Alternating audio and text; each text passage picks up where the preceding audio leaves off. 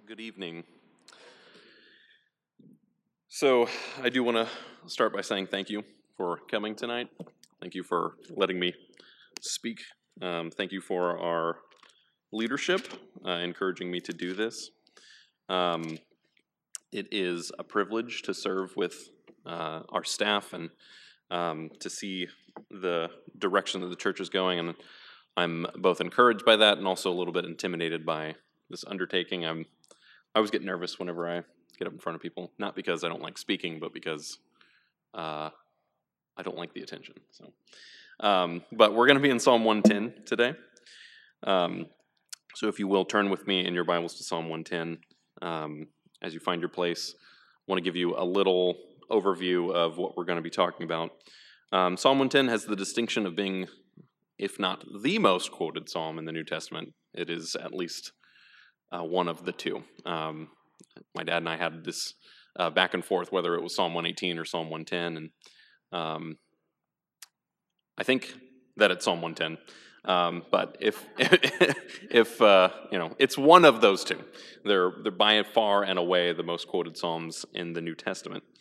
It is referenced in all three of the Synoptic Gospels, so that is Matthew, Mark, Luke, and John. I'm sorry, Matthew, Mark, and Luke. And it is also mentioned in the book of Acts. Peter references it at the Sermon on Pentecost. And then it has what I like to call like an biblical commentary in Hebrews. We get a very in-depth explanation of what this psalm means within the Bible. If you've not studied Hebrews, I would encourage you to, because it reads very much like a commentary. They take all of these ideas and images from the Old Testament, and the writer explains how Christ is the fulfillment of those elements, those shadows, those pictures, those things. And so we'll be kind of mentioning some of those. The theme you should see is a messianic one. This is a very messianic psalm. That is to say that it speaks to the Messiah. And that's not to say that it doesn't have any significance for the contemporaries that would have been reading or singing this psalm.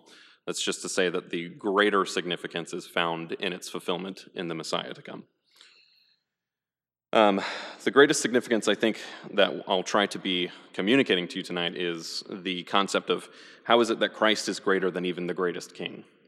So this is, you'll see even before the psalm begins, you'll see as a means of introduction, it says a Psalm of David. And it's no secret that David was by far and away the best king in the days of Israel. And that the people in even Christ's time looked forward to a king like him coming. So I'll read Psalm 110, and then we're going to just kind of walk through it together here. So if you'll read with me, it says, "The Lord says to my Lord, sit at my right hand until I make your enemies your footstool. The Lord sends forth from Zion your mighty scepter. Rule in the midst of your enemies. Your people will offer themselves freely on the day of your power, in holy garments. From the womb of the morning, the dew of your youth will be yours. The Lord has sworn and will not change his mind. You are a priest forever after the order of Melchizedek. The Lord is at your right hand. He will shatter kings on the day of his wrath. He will execute judgment among the nations, filling them with corpses. He will shatter chiefs over the wide earth. He will drink from the brook by the way. Therefore he will lift up his head." I am encouraged that we were able to sandwich Melchizedek into a song.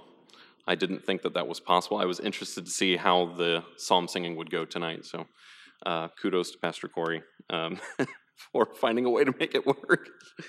One thing that I would like us to do together as a church family is I would encourage you all to just practice. I'm going to give you a countdown. I want you to practice saying Melchizedek, because we actually have like a contingency that always comes to me and asks me a question about this passage, including, how do you say that?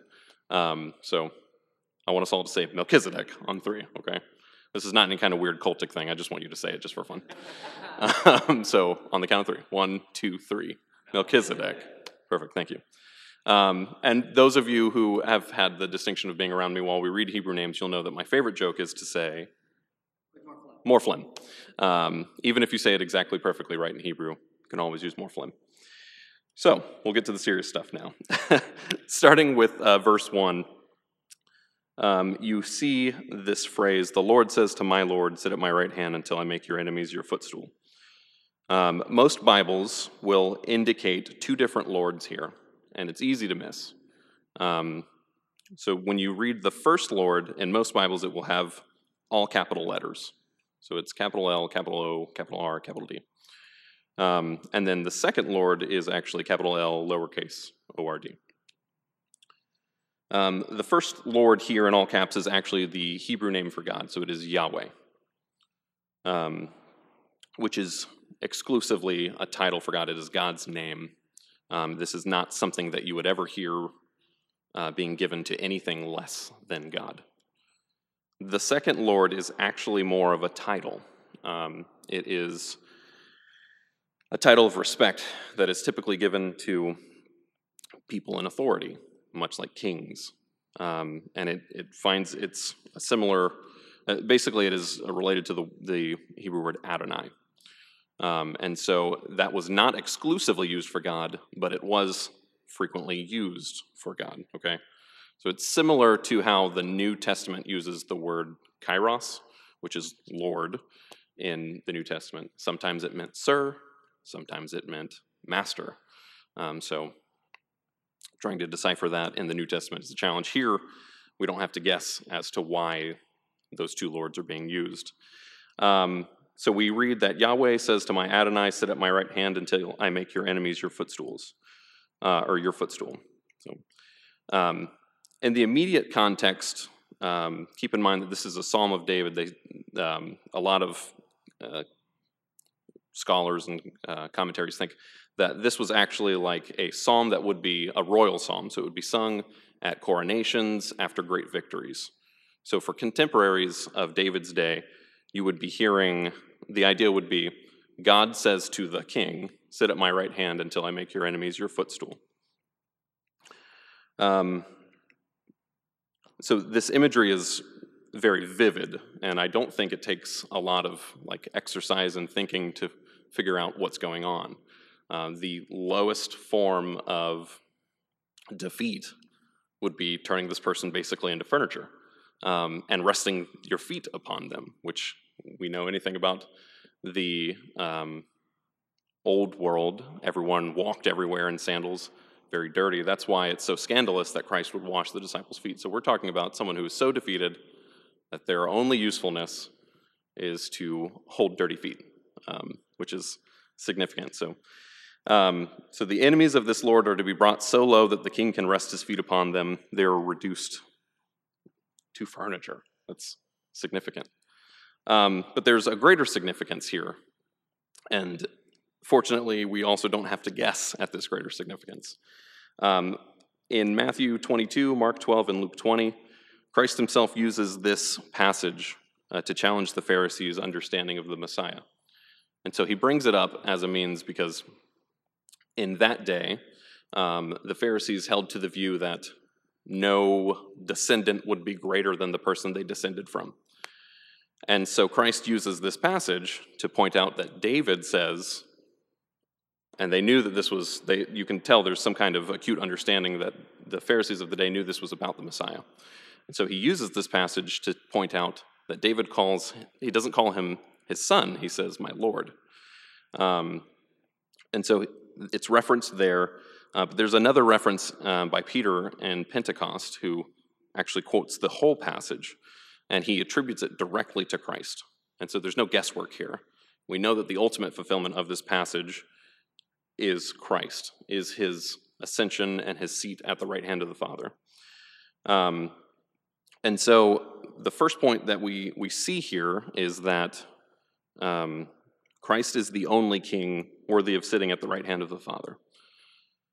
For that immediate context we discussed, where the people would be singing about their king to sit at my right hand, that king would be there mercifully, graciously. That king did not earn that seat of honor at the right hand of God. That king did not earn his enemies being under his footstool. Even the most faithful of kings would never deserve to be there. However, Christ is superior to the greatest King David because he is worthy of that seat at the right hand of the Father. He did not require any grace or mercy to be there. He earned it through his act of obedience, through his life, and through the redemption of those that are his. I'm sorry, y'all. I get dry throat so bad when I speak. It's a curse. Or blessing. Calls me to slow down.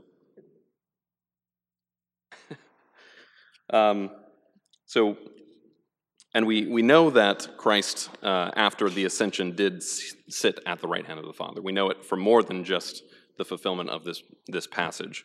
So that really shouldn't catch us too much by surprise.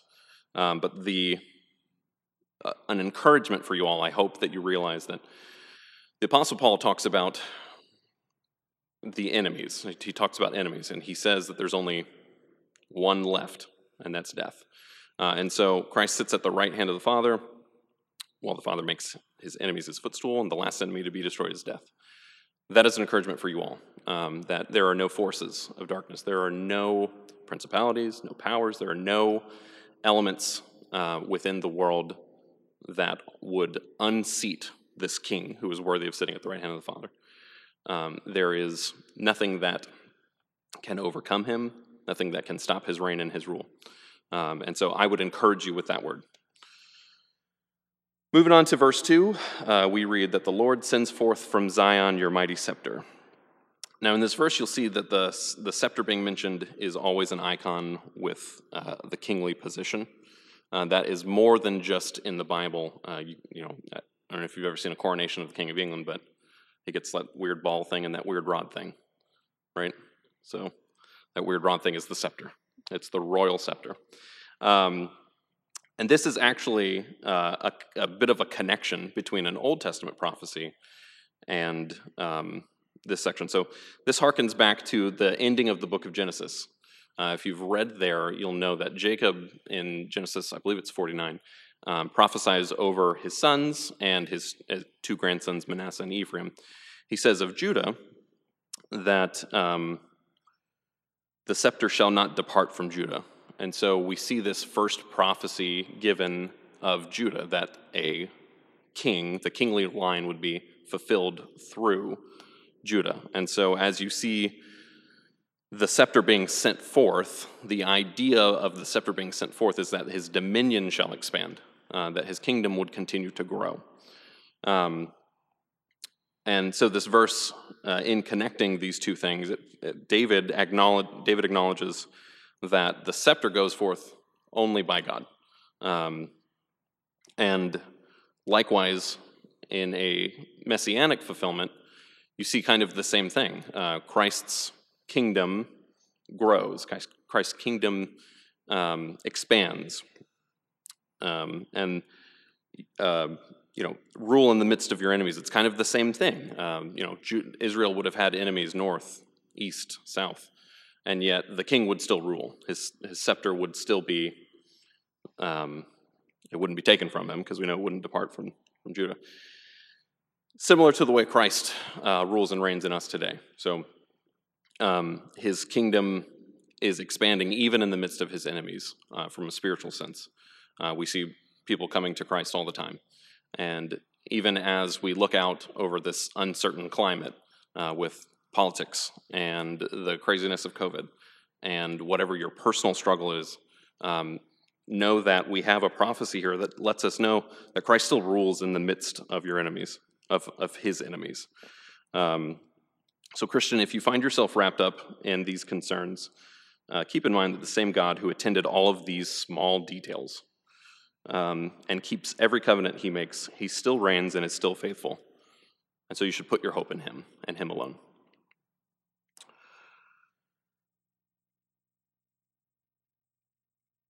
And then we'll move on to verse 3. So in verse 3 we read, your people will offer themselves freely on the day of your power in holy garments.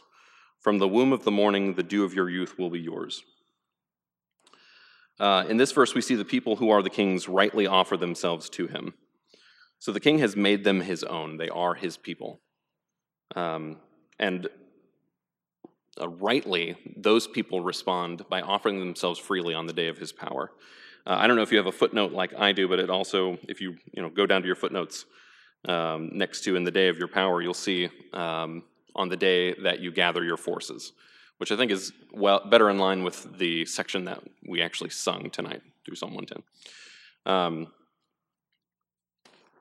So this verse should be read as both a call to action for the faithful and as basically as a verse of division. So the people who are not offering themselves freely are not the kings, and the people who are offering themselves freely are the kings. You may have also noticed the phrase "in holy garments." This should remind us of a couple of analogies the Apostle Paul makes. So the Apostle Paul loves to frequent the analogy of putting on Christ. It is Christ's righteousness alone that would make us be able to put on holy garments. Paul quoting Psalms reminds us that all of our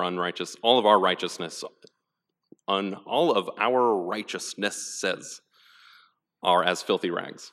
He quotes a different psalm when he makes that point, and so you should be reminded that these people who are in holy garments because it has been bestowed to them by the king. If we were to try to weave our own holy garments, all we would have is filthy rags. And so you see a merciful king gathering his forces. These people are rightly offering themselves freely because they've been clothed in righteousness. That is your messianic analogy. So we move on to verse 4, and we come across a verse that is very significant in its foreshadowing of Christ. You are introduced to this Melchizedek guy that we all now super know well how to pronounce. Good on you. We also crammed him into a song. Sorry that you missed it, Jed, but it did work. And this verse, although it might seem insignificant, it's incredibly important in shaping our idea of Christ fulfilling more than one role. So we've already talked about how he's a king that is worthy of sitting at the right hand of the Father. This verse gives us a look into how Christ is the only king who can also fill the office of priest. So that separation of roles was very important and very crucial in the Old Testament. And it was, in fact, you see, like Saul he does not wait for Samuel, he offers the sacrifice himself, and he gets himself in a lot of trouble for it. Kind of really significant trouble. He loses the kingdom. And so that should be your red flag, almost as it were, that the king and the priestly line were not something that were intended to mix in that context. We should not gloss over lightly, but for sake of time we probably will, that this introduction to Melchizedek is phrased with a statement of God's immutability. So you see that the Lord has sworn and will not change his mind. You're a priest forever after the order of Melchizedek. We're not talking about a God who does things spuriously or off the cuff. We're talking about a God who is unchanging, immutable. He is without mutation. And these things that we see later in the book of Hebrews, some many, many, many years after the writing of this psalm, are foreshadowed, and they are basically prescripted. Something that happens, something that is stated prior to its happening. So I think that'll make more sense as we actually talk through Hebrews. Maybe should have done that in reverse order. So we see in verse 4 that he's a priest forever after the order of Melchizedek. We've already discussed that the Messiah was known to come from the line of Judah. And so if you know your Old Testament, you'll remember that the priestly line was the Levitical line. And so we should have this natural reaction. Well, it's kind of hard after you've gone through Hebrews to have this red flag go off, but you got to remember that the book of Hebrews was written to Hebrews. There you go. So this might have been potentially scandalous to them to talk about Christ as a priest. So as far as Melchizedek goes, he is mentioned extremely briefly in the book of Genesis. Abram basically wins a battle against a group of rival kings. He rescues his nephew Lot, and he plunders from the kings. And as he is in the valley after his victory, this figure, Melchizedek, comes to meet him. And he brings him, we read in Genesis 14 that he brings him bread and wine, and that he blesses him, and that Abraham gives a tithe of his spoils back to Melchizedek. If you read the book of Hebrews, you will notice there is a theme throughout the whole book, and it's the betterness or the superiority of Christ.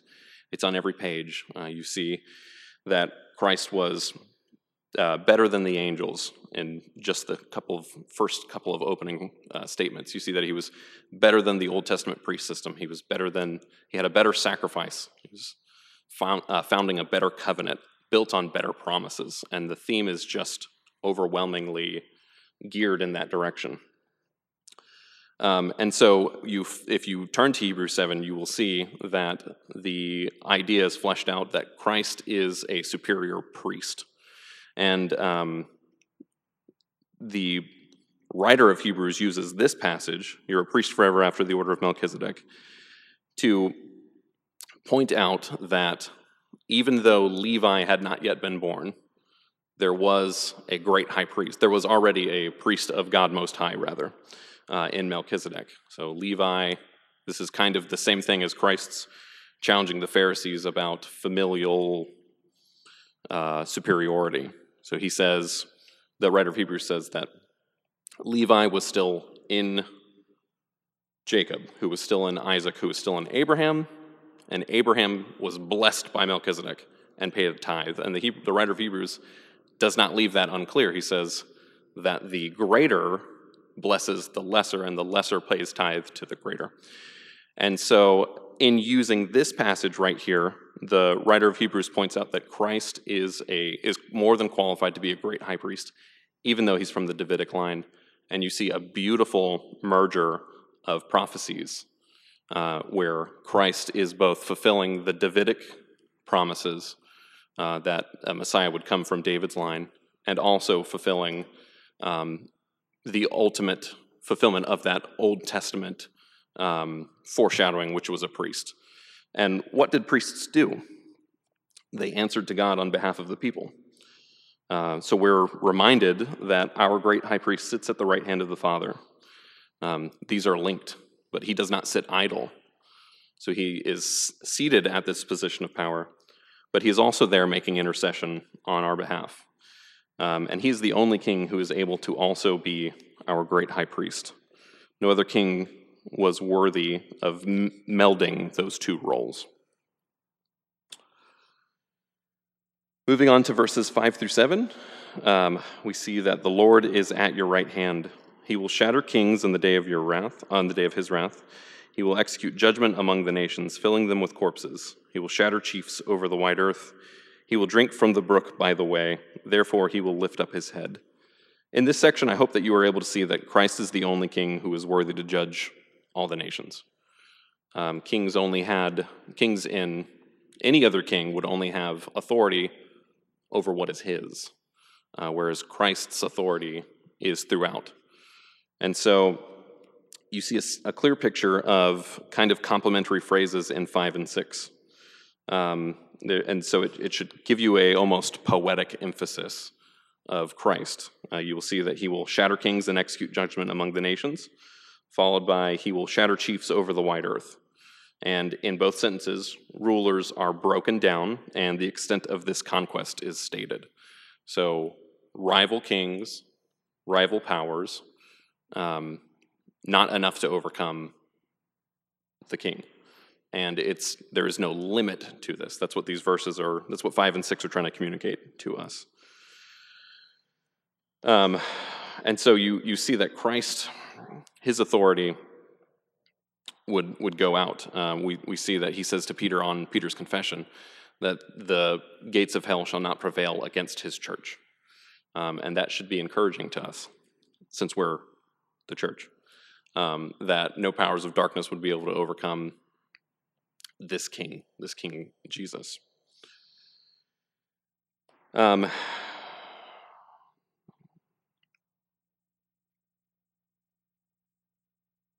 I went through that kind of fast. I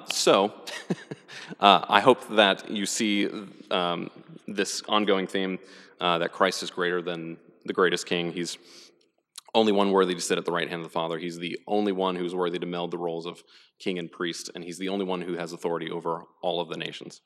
I'm going to let you guys go early tonight on purpose. On purpose. You all heard it. I want to enter into a time of guided prayer where I'm going to give you a couple of prompts, some things to think about and pray over, and then we'll be dismissed tonight. So if you'll bow your heads with me, I want you guys to pray over a couple of specific things. The first thing I want you to pray for is a prayer of thanks. We are praying thanks specifically that Christ is our great high priest. Thanks that as our great high priest, he is at the right hand of the Father, making intercession on our behalf.